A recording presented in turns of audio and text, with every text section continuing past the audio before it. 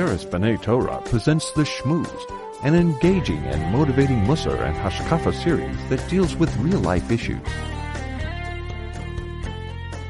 There's a pasuk in Chumash that describes two losas says, lo sikom lo sitor, do not take revenge, do not bear a grudge, as b'nei amecha, to people of your nation, v'ahavta l'reacha kamocha, you should love your neighbor as yourself. Ani Hashem, I am Hashem. And Rashi explains, what does this mean, nekama, what does it mean, netira, what are the differences between them, and Rashi is very clear. He says as follows, if Ruvain goes over to Shimon and says, lend me your sith, lend me your inexpensive tool, and Shimon says back to him, no, I don't want to do that.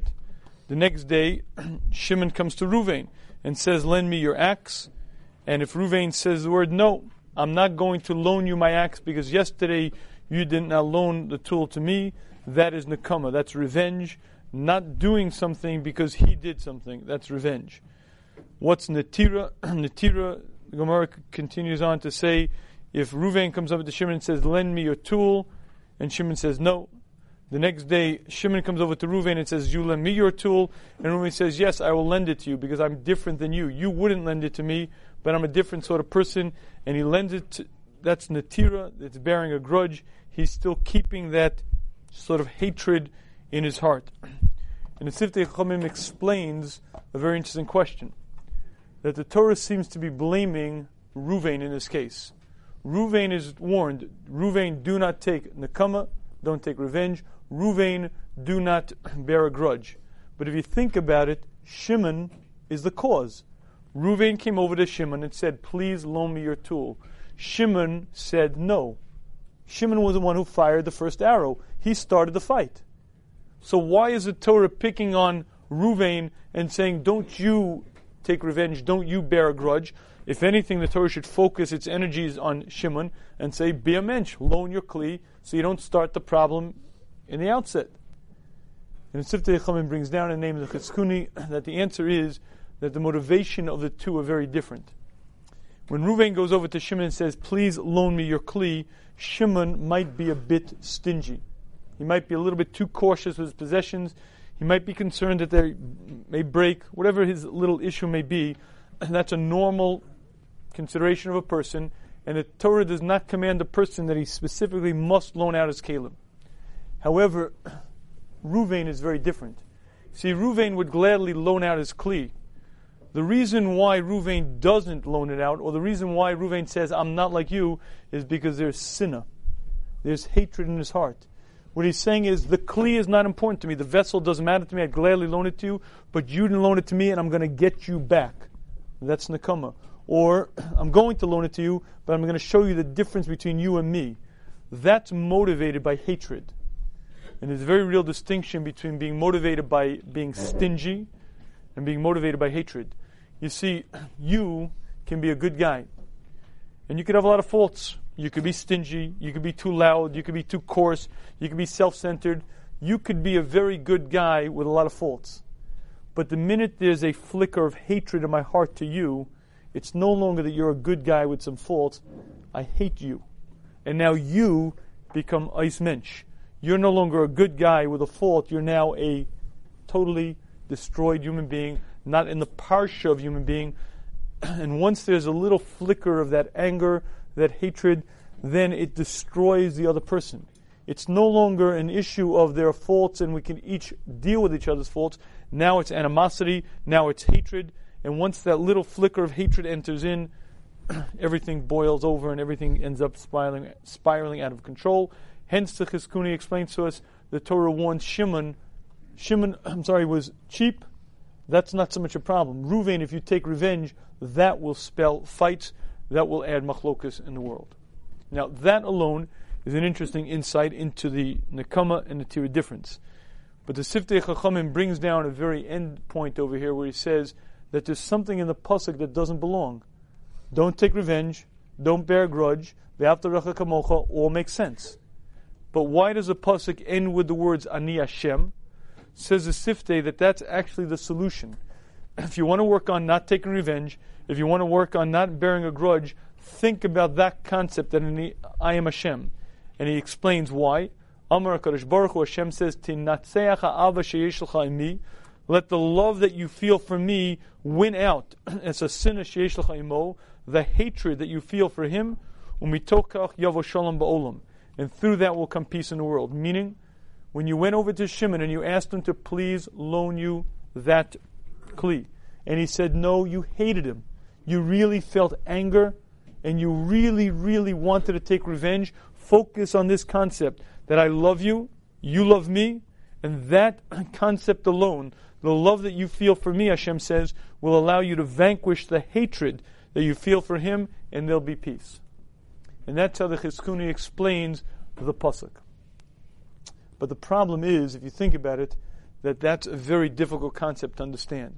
When we talk about loving Hashem, we talk about it usually in some vague, sort of ephemeral sense of like, maybe in some level we can relate to Hashem, maybe on some level we could have a relationship to Hashem. But what the Siftei Chachamim is saying over here is that a person is supposed to love Hashem so powerfully that love can literally vanquish his hatred, can change the anger that he feels against somebody else and somehow eliminate it. And the first problem is, how is it possible for a regular person, not a Rabbi Akiva, but a regular Jew, to actually love Hashem to that extent? But if you think about it, there's an even a more serious problem. And that more serious problem is, let's say it's true, I worked on myself, and I got to the level where I literally love Hashem. Good. I love Hashem, and I hate you. What's the contradiction? I love one person, hate another person. I love Hashem, I passionately and madly, Hashem, I love you. But you are a creep, you didn't lend me the kli, and I hate you. Why does one preclude the other? And yet, the Chizkuni is telling us that this is a system. If you focus on the fact that you love Hashem, this will stop you from hating this person. And the question is, what's pshat? How could it be? Number one, how could a person come to that madrega of love? And number two, how is it possible that love will stop me from being angry, from hating another Jew? So to answer this, I want to begin with a little bit of a thought. When a human being is born, a baby is completely dependent. The baby, as a matter of fact, of all of the animals of the wild, the human is the last to develop, and the human is the most dependent on its parents. In the wild, typically, animals by 6 months, surely by 2 years, are independent. The wildebeest can walk after 5 minutes of birth. The man, on the other hand, at birth is a glob, senseless, incapable of its own defense, and totally, totally needy. As the baby grows, with it comes greater abilities, and with it comes a sense of autonomy and a desire to be independent. And it's interesting to watch a 3-year-old, because a 3-year-old wants to do things on its own. I've always remembered my kids, when they get around that stage, they have to get dressed themselves, they have to do everything themselves. And it's very cute to see a 3-year-old say, self, self, self, and they put the shirt sleeve over their head, and it doesn't work, but self, self, and you can't dress them, they got to do it themselves. There's an inborn need in the human to be independent. And as a child grows, this need becomes stronger and stronger. In the teenage years, it often becomes an issue. The teenager is not yet ready to take on the responsibilities of an adult, feels that he needs the independence of an adult, yet finds himself somewhere in between. Now, ideally, the human being is supposed to be self-reliant, independent, yet fully aware that he's dependent upon others, interwoven in a social network, and very, very much dependent on many people. You see, the typical brash teenager who has the attitude of, I don't need nobody, is just a baby who's grown up a little bit with that same self, with that same sense of I could do it on my own, but that's very immature. And the perfect balance is very difficult to attain, but the perfect balance is where a person is self-reliant, independent, but yet remains needy in the sense that I need other people, I need relationships, but I'm comfortable with that sense. I got to see one human being who I consider the ultimate mature human being. That's my Rebbe, the Rosh Hashiva. And the Rishiva is an amazingly powerful person, yet a very, very humble person. Amazingly independent, yet very, very much soft, caring, giving, attached. But that contradiction is rare to find in a human being. Typically, as a person becomes more self-reliant, they become brash, they start denying anyone else's, needing anyone else, they stop depending on other people, and they have this sense of, I can do it on my own, I don't need nobody, I don't need nothing. And that sense is not just false, but prevents them from really maturing. We discussed in Shmuz 39, I need needs, that when HaKadosh Baruch Hu created the human, Hashem specifically created man with many, many needs. The bracha we make after we eat food is, Hashem, you created many, many creatures. Many creatures, v'chesronon, and their lacks. Each one of them lacks something. Each one of them needs something. Man, of all the creatures of the wild, needs more than everyone else. Man has to work much harder for his food. Man is much more dependent. Man is much weaker, and it's not by accident. The reason for it is because man is supposed to understand that he is dependent.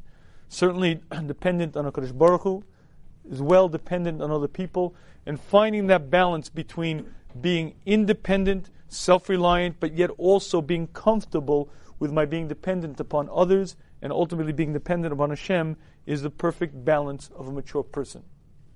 Now, the reason why this is important for us right now is because the Chovos HaLevavos explains that the underlying force that allows a person to be a mature Eved Hashem is Hakaras HaTov, recognizing good. But he explains that there are two separate components to Hakaras HaTov. When you do something for me, I have to have appreciation. But what I have appreciation for can be on two different tracks. Number one, I have to have appreciation for what you did for me. If you did for me a great good, I have to appreciate that greatly. If you did for me a small good, I have to have much less appreciation. But there's a whole other track. That whole other track is that in accordance to what your intention is the amount I owe you back. So for instance, let's assume for a minute you did me a great, great service. You really changed my life.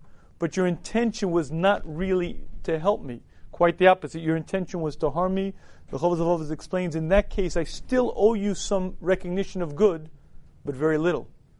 And on the flip side, if your intention was to help me, and you really went out of your way, you really strained and did everything to help me, but in the end it didn't really bring it about, so even though it's true you didn't help me, I still owe you tremendously, because after all, your intention was to help me. Now these two tracks, what you actually did for me, and what you intended to me, run oftentimes in different pathways.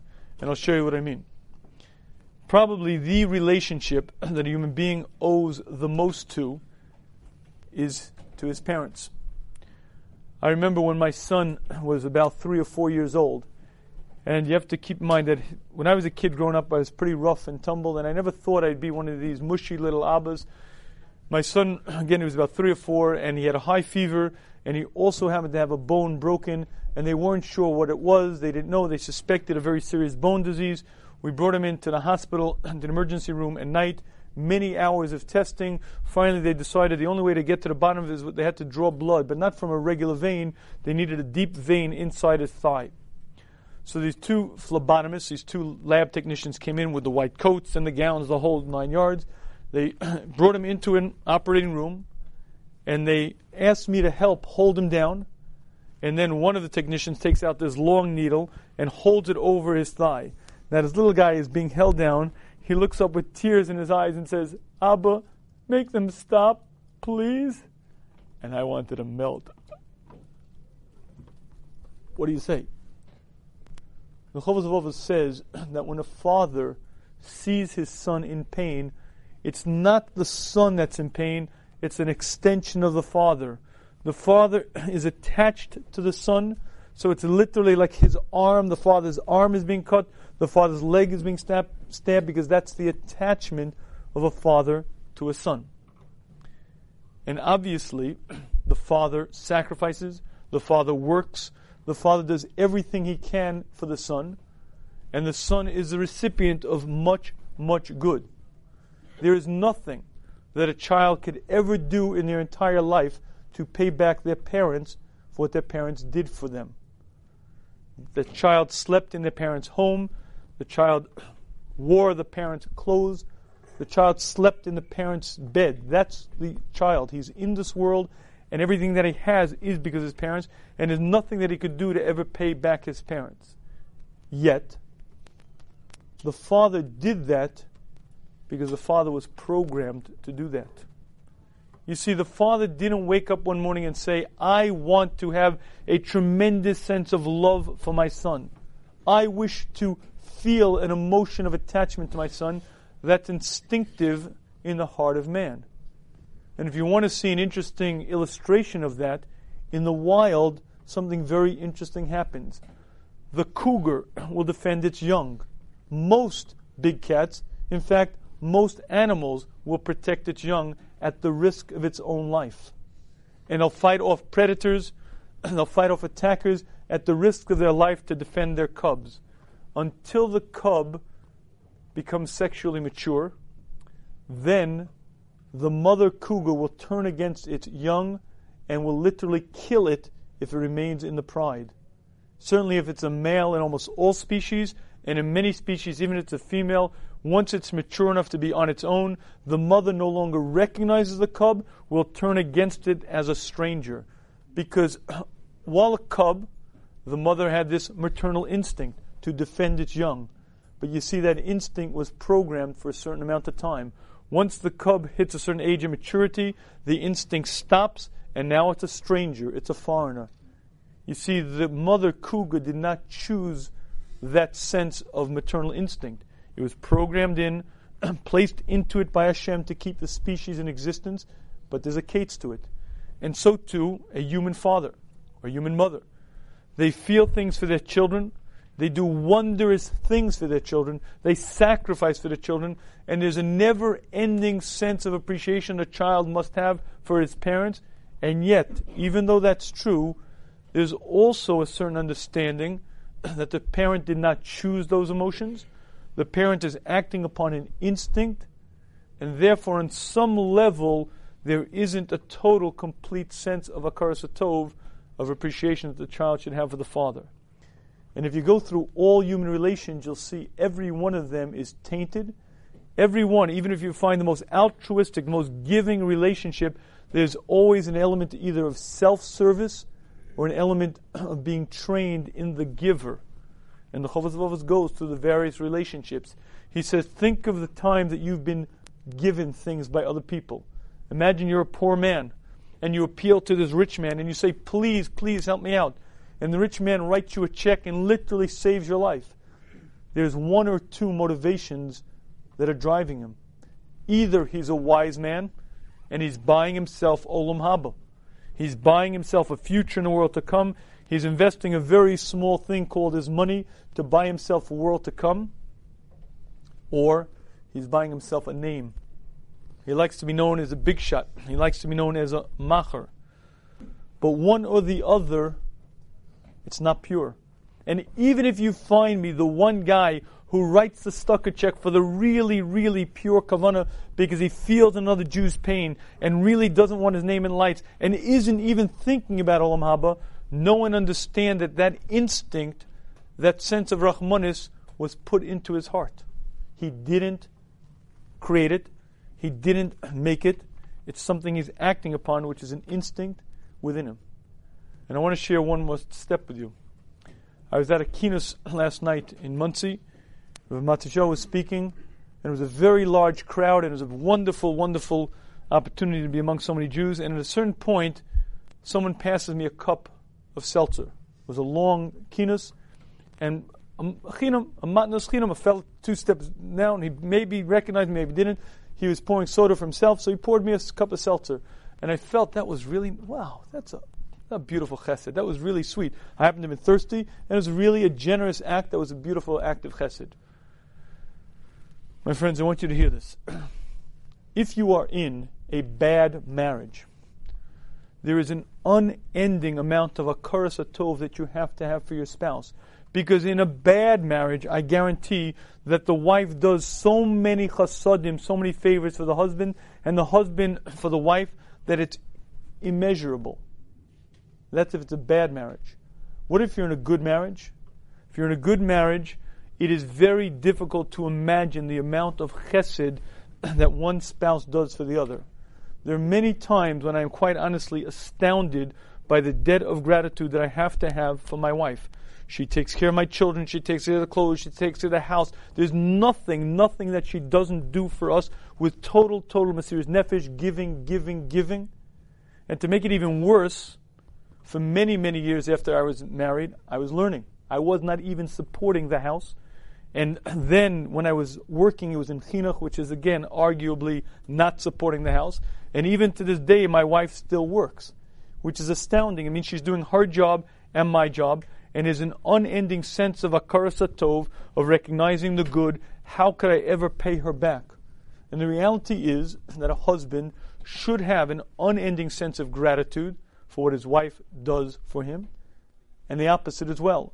A wife should have a very strong sense of recognizing that a husband provides for her, the husband provides security, identity, the husband is her husband. And both partners should have a very real recognition and appreciation for what each does for the other. And while that's true, and while it's also true that neither one could ever pay back the other for the chesed that they do for one another, the reality is that even that relationship has an element in it that's not completely altruistic. A woman, properly brought up, with a good sense of das and understanding, feels a sense of duty. She feels it's her job. She feels that's what she's here to do, to serve her husband, to help her children. And you see, the point is that it's programmed within her to do exactly that. Now again, that does not obviate the husband's obligation to feel a tremendous sense of appreciation, but on some level, she's programmed, she's pre-born, hardwired to that. And the reason why this is important to understand is because if you will search every relationship, every single activity of man to man, you will never find a single one that's pure. And the Chovos HaLevavos' point is that the only chesed gomer, the only pure chesed in this world is one relationship, and that's between our Creator and ourselves. You see, when Hashem does chesed, that's a chesed shel emes. There is nothing in this world that Hashem needs from you or from me. There's nothing in this world that we could ever do to help Hashem. Hashem is shalom, Hashem is complete, Hashem needs nothing. Hashem doesn't need us, nor our mices, nor anything we could ever envision or imagine. Yet Hashem created us, and Hashem does chesed with us every day, daily, hour after hour, for one reason and one reason only. Because Hashem is the meitiv, Hashem is the giver, Hashem is a benefactor, and Hashem loves His creations. And when you think about the different relationships, and you train yourself in learning how to appreciate what other people do for you, and then you focus on the fact that while I can never begin to repay my parents, nor probably even my boss, nor surely not my spouse, but at the end of the day, they're not the Bailam of the world. They didn't create the world, they didn't create themselves, and they did not even create their emotions that caused them to want to help me. And when you take that step, you then come to recognition that every good that I've ever experienced, any positive event in my entire life, stems strictly from HaKadosh Baruch Hu, from my Creator. Because the cause of all causes, the source of all sources, the one who's behind it in the global sense, but actually the one who's down to the day-to-day activity, helping on a daily basis, is my Creator, is Hashem. And when a person thinks about that, there's an unending sense of appreciation, but not just appreciation, an unending sense of Hashem loves me. You see, Hashem doesn't need me. Hashem doesn't want anything from me other than my own good, because Hashem loves me. And that sense that Hashem loves His creation, I am a creation, Hashem loves me, is a very important concept to think about. It's unfortunate in our society, the only time people work on things is when they're diagnosed with a condition. If you have a self-esteem issue, you go to the psychologist, he'll give you an entire list of things to work on. If you have various conditions, they'll give you a list. But if you're a regular person, you don't work. My friends, I think it's a mistake. If you want to mature as an individual, you have to work on things. One of the things a person should be working on is a sense of appreciation. The sense of I'm an independent, self-reliant individual who is extraordinarily needy. I cannot fend for myself. Not only can I create the world, I can't run the world. I can't even really provide for my own parnasa. I certainly can't provide for my own health. I certainly can't provide for all the things that I need. I am very, very needy, very, very dependent. I rely on Hashem. And that sense of being needy also brings a tremendous sense of appreciation. Because once I recognize I'm not this brash teenager who doesn't need a thing, once I recognize the fact that I am dependent upon others, I can appreciate what others do for me. And ultimately, once I train myself in that, I can come to the next level of appreciating that ultimately the source of all sources is HaKadosh Baruch Hu, and that can bring me to an unending sense of appreciation. But it takes work. And work often means writing things down, writing down what I'm indebted to different people for, ultimately what I'm indebted to Hashem for. And when you do that difficult work, and you do that exercise, you take a few minutes each day and write things down, what happens is you get this sense of, wow, there's nothing I could do for Hashem, nothing that He needs from me. He's doing these things for me for one reason only, because Hashem loves me. And once you begin getting that sense in your mind, you feel very differently. You have a different sense about Hashem, and you also start having a different sense about yourself. And that brings us to step 2. Every once in a while, you'll see an angry young man. A hostile, angry fellow, a chip on his shoulder, really, really a problem. And you may find he gets engaged and he's a different human being. Very, very different. Gone is the hostility, gone is the anger, gone is a chip on his shoulder, and he's like a happy-go-lucky, totally changed individual. And you say to yourself, my hi, what's pshat? I know the guy, he's angry, but that's not what I see in front of me. And the answer to that paradox is the fact that typically, when a person's angry, when a person's hostile, they're hurting. Usually, they're hurting inside because they feel a lack of approval, a lack of affirmation, a lack of acceptance, a lack of security. Typically, when you find the angry young man, it's because deep down inside he's frightened. He's frightened because he's insecure, he's frightened because he doesn't have approval, and he's frightened because he doesn't have the affirmation that he needs. And he puts on this bravado, this tough act, this angry act, this act of hostility, because he's covering up for an inner lack. Until something strange happens. He meets the Kala, and the Kala is goo goo gaga about him. Wow, you're perfect. Non-judgmental, amazingly compassionate, approval, affirmation, acceptance. He's got everything he needs 24/7. She's showering him with attention, approval, affirmation, identity, and he is now a changed human being. Now, unfortunately, it's not a panacea. It's not a solution to the problem. Because an amazing thing happens between the being a kala and the being a married woman. Reality sets in, and no longer is there unending approval, no longer is there unending acceptance, no longer is there everything my chassan does is wonderful. And when real life sets in, this young man has an awful lot of work to do, because again, the same lack of approval, the same inner emptiness may surface and may in fact cause him more conflict. It's a better situation than when he was single. And if he works on himself, he can grow and eventually become a well-balanced, well-adjusted individual, but it's not an automatic solution. But here's the point. The point is, whenever you see an angry individual, Whenever you see a hostile individual, what you're seeing is a person who's in pain. A small person who's been injured, who feels an inner lack of identity or affirmation. There's something in him that needs met.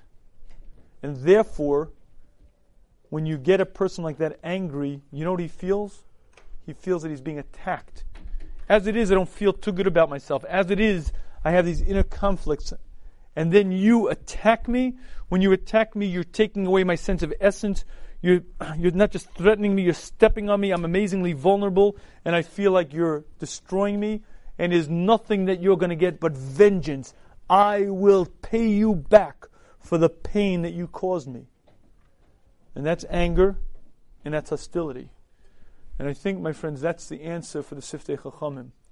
Would you like to know, number one, how a human being can come to actually love Hashem? The answer is you work on it. If a human being thinks, I am the recipient of much, much good. My parents have helped me. There is nothing I could do on the face of the planet to pay back my parents for all that they've done for me. My friends have helped me. My employer helps me. I'm a recipient of so much good. If I'm married and I have a spouse, then there is an unending sense of hakaras hatov that I have to have, appreciation, heaped upon appreciation. But ultimately, every one of them, to some extent, is serving themselves or serving a self-programmed agenda that they did not control. The source of it all is Hashem, and I am the recipient of unending good from Hashem, and with that sense of appreciation comes a sense of I'm loved, Hashem loves me. And if a person works on that, you know what happens? There's a sense of balance, there's a sense of acceptance, there's a sense of approval. You see, knowing that you're loved, knowing that you're accepted, allows you to be a very, very wholesome individual. And a wholesome individual is not angry, is not hostile. I'm at peace with myself. So when I go over to you and I ask you, will you please lend me the kli? And you act with stinginess, and you say no, I'm not hostile, I'm not angry, I'm at peace with myself, because I have acceptance, I have approval, I have love from my Creator. Hence I walk over to you in a sense of peace, and when you say to me no, I look at you as a guy who has a fault, a good guy who's got a fault. You're a little parsimonious, a little cheap, whatever, not a big deal, and I walk away. But you see, if I don't know that I'm accepted, that I'm approved, if I don't know that Hashem loves me, I walk over to you with a wounded ego, I walked over to you with this lack of really sense of security, and when you say the words no, I feel anger. You know why I feel anger? Because you're threatening me. You took from me. You're not giving it me. And when I feel that, I feel anger inside, I feel hostility, and that sinah comes out, and you become the recipient, and once that flicker of anger, of hatred starts, the conflagration, the fire burns, and it burns down anything. And I believe that's exactly what the Siftei Chachamim is saying when he says that allow the love that you feel for Hashem, and allow the love that Hashem feels for you. Think about it, dwell upon it, day after day, let it set in. Understand the fact that you're accepted, you're approved, that Hashem loves you. And not because you did or didn't do, but because Hashem created you and loves you and wants to give. When you have that sense, you'll have a sense of balance, a sense of being approved, a sense of acceptance, and with that sense, you'll be at peace with yourself, and that will vanquish any hatred, any sinner, because you won't be angry, you won't be hostile.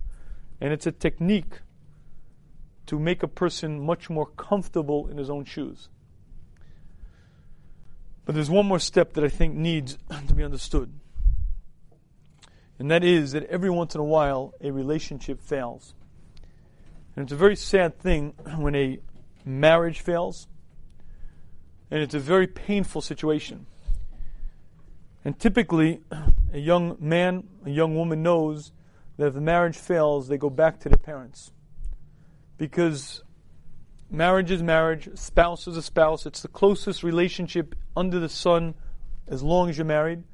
But if it fails, for whatever reason, you go back to your parents because they gave birth to you, and you can always rely on your parents.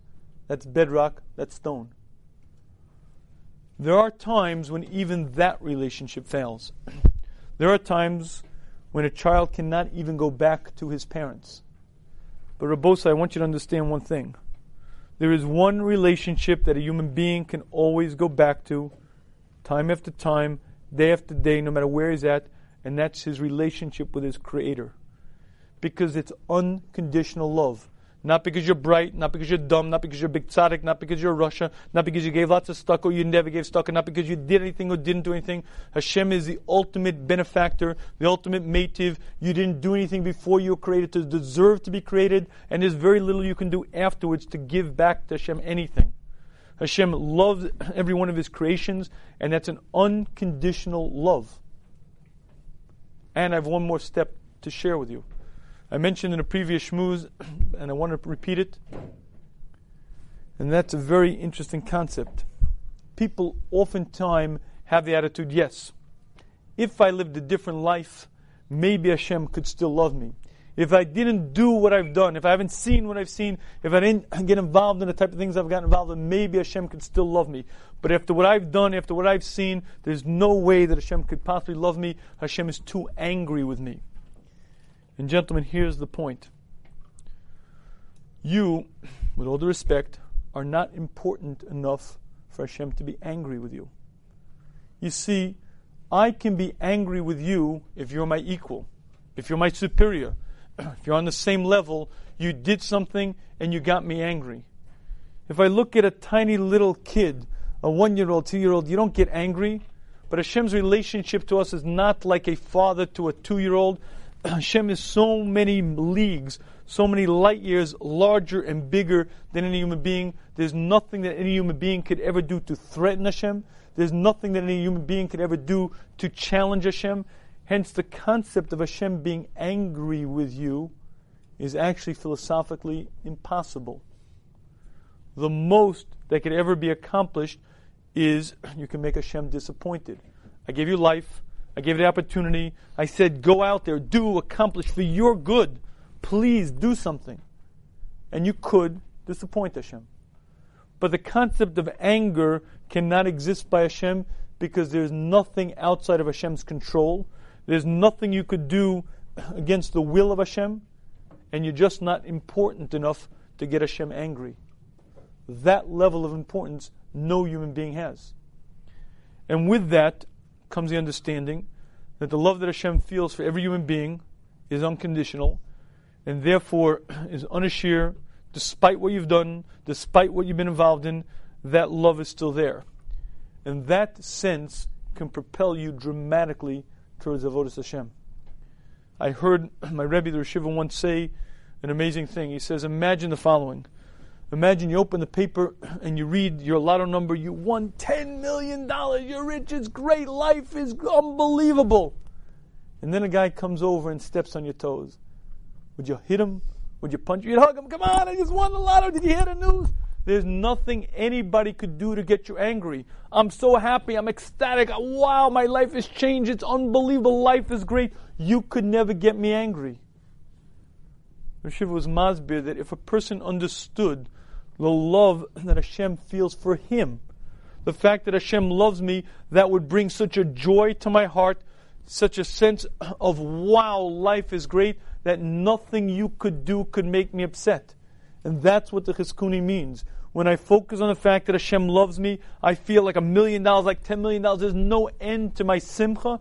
And that joy puts me in a state of happiness that nothing you could do could take me out of. Hence, the ava that Hashem feels for His creations will vanquish the hatred you feel for somebody else if you focus on it. However, again, these concepts take thinking about. These concepts take dwelling upon. The Torah defines nekama as revenge. You did something, I'll do it back. Netir is something different. I'm not going to do back to you, but I'm going to pay you back by telling you the words, I'm different than you. Those are animosity driven. And once there's anger, once there's animosity, it's no longer that you're a good guy with a fault, a good guy who's cheap, a good guy who's coarse, a good guy who's a little too loud.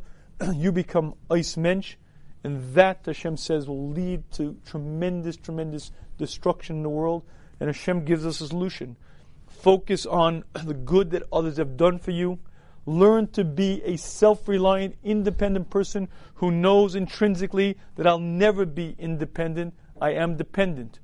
Yes, I can stand on my own. Yes, I can go out into the world with confidence, but I also know that I'm reliant upon others, dependent upon others, and ultimately completely dependent on my Creator. And that balance, the mature person, is the balance of an Eved Hashem, the balance of an Adam Shalom that we're supposed to work on. One of the keys to working on that is to understand that I have to be comfortable within my own skin. I have to feel that I have a place. I have to feel unconditional acceptance. I have to recognize whether you approve of me or you don't approve of me is irrelevant, because you did not create me, and it really doesn't matter what you think about me. Hashem created me. Hashem is the Melech, Malchi Amlochim, not just the most important occupant of the planet, Kaviyachol, but Hashem is the planet and everything that it contains, the most mighty, powerful, wealthy, significant creator of all, loves me unconditionally. That sense brings me surely a sense of approval, of acceptance, of affirmation, and I feel comfortable with myself. With that sense of comfort, I lose my hostility, I lose my anger, I lose my chip on the shoulder, and I'm a comfortable, happy individual. And ultimately, if I focus on it in the true sense, I understand how wealthy I am, how loved I am. I walk around with a simcha that nothing you could do could possibly make me sad. There's nothing you could do to harm me, because Hashem loves me. I want to close with a story that is now becoming very popular. It was actually in Mishpacha magazine, and you may have heard this story, but I want to share it with you anyway because there's a particular point that I'd like to bring out in it. Rabbi Grossman, who was a Rav in Eretz Yisrael, was visited by a certain Moti Dotan, who is a governor, he's actually the head of Lower Galilee Regional Council. And this Moti Dotan came to Rabbi Grossman because he told him he has a story that he must tell him. What happened was that this Moti Dotan was in Germany in a meeting with the parliament, and a certain member of the German parliament, Detlev Herzog, came over to him. And as Detlev Herzog came over to Moti Dotan and said, I must speak to you. He pulled him over in private, and he said, there's something I must show you. He said, my father recently died. Before he died, he pulled me into his bedroom, and he said, you should know, there are many who claim that the Nazis' tortures, the atrocities never existed. The Jews are making it up. I want you to know it happened because I was a part of it. I was a pilot in the German Air Force, and I was personally responsible for destroying many Jewish synagogues, many Jewish sites. And then he said, he reached under his pillow, and he pulled out his officer identification papers, which were wrapped in some kind of purse, some kind of leather purse. And he said, here, take this, he said to his son, bring it to Israel, and tell them, get it to one of the holy rabbis, they'll know what to do with it. This Moti Dotan said he took it, and when he took it, he realized that it was, in fact, the German officer's papers with the picture as an army officer, but he saw that it was wrapped in the cloth of the Sefer Torah. And he didn't know much about it. He took it back to Eretz Yisrael, and he thought, who's the person he's going to give it to? He went immediately to Rabbi Grossman, gave it to him, and Rabbi Grossman took it and began trembling because he separated the cloth and he saw what it said on it. It was a tochacha, and the words, if you'll excuse me for the translation, read as follows. In siege and distress, your enemy will distress you in your cities. If you're not careful to perform all the words of this Torah that are written in this book, Hashem, your God, will make extraordinary the blows and the blows upon your offsprings, great and faithful blows of evil and faithful illness. And it describes, it's a tochacha, when the tochacha describes exactly what will happen to the Jewish nation if you do not listen to the Torah. The amazing part is that this German officer found a Torah scroll in one of the shuls that he had bombed. They landed, he went in, and the place was rubble. But there was somewhere in the back over there was a Sefer Torah, and he decided somehow to make a cover for his identification papers. And of all the parts, he happens to just cut out the tochacha, rapid. Of all the amazing things, he just happens on his deathbed to give it to his son. When Rabbi Grossman saw it, he began trembling with the understanding of the implications. The reason why I share this story with you is because there were times, there were certainly generations when it was very, very difficult to see Hashem's love. There were certain times in our history when a person had to read into things very, very carefully. They'd have to find a cloth on a German's identification papers to understand that it's a Yad Hashem, to understand that Hashem has a plan, to understand that ultimately it's for the good of the Jewish nation. But my friends, that's not the times we live in now. We live in extraordinary times of opportunity, of peace. We live in times of such good. We live in times of such opulence and wealth. We live in a time where anti-Semitism in our own Dalet Amos certainly is unheard of. Granted, in Eretz Yisrael, but the way we walk in Brooklyn, USA, there's nothing but opportunity and chesed gomer. And in that state, I think it's more incumbent and certainly easier for a person to focus on the fact that Hashem created me, Hashem put me in this generation. Wow, Hashem, what could I ever do to pay you back for what you've done for me? I have such opportunity, such wealth in front of me, such great chances to do, to grow, to accomplish. Thank you, Hashem, for creating me. And when a person thinks about that, dwells upon it, they take the next step, which is to understand that all of this Hashem did with chesed gomer, and Hashem did it for one reason, because Hashem loves me, Hashem loves every one of His creations, and when a person dwells upon them, there's a reciprocal emotion. They begin loving Hashem. See, Rabbi Akiva says, if you want to fulfill the first pasuk in Kriya Shema, when it says, V'ahavata es Hashem lakecha, love Hashem your God with all your heart, how do you do it? Rabbi Akiva says, focus on the last pasuk in Ava Rabbah. Habocher ba'amo Yisrael bi'ava. Just think about this one fact. Hashem, you chose us of all the nations. Hashem, you picked us. Hashem, you handpicked us and chose us as your nation, bi'ava, because you love us. And when a person understands that Hashem loves him, there's a reciprocal relationship. My heart changes, and I begin loving Hashem. And the more I understand how much Hashem does for me, the more I understand how much Hashem loves me, automatically, perforce, the more I love Hashem back. May HaKadosh Baruch Hu open our hearts, minds to understand this, and allow us to put this into practice in our own existence. You've been listening to The Shmooze, presented by Tiferes B'nai Torah. For more information on The Shmooze, please visit us at www.theshmooze.com, where you can download all the shmoozing free of charge, as well as view source sheets and address questions or comments on this or any other shmooze. The Shmooze is completely funded by private donations. We need your help to continue our work. All donations are tax deductible and count as Meiser. Please help us help others by calling 866-613-TORAH. That's 866-613-TORAH. Or you can make your donation right on the web at www.theshmooze.com.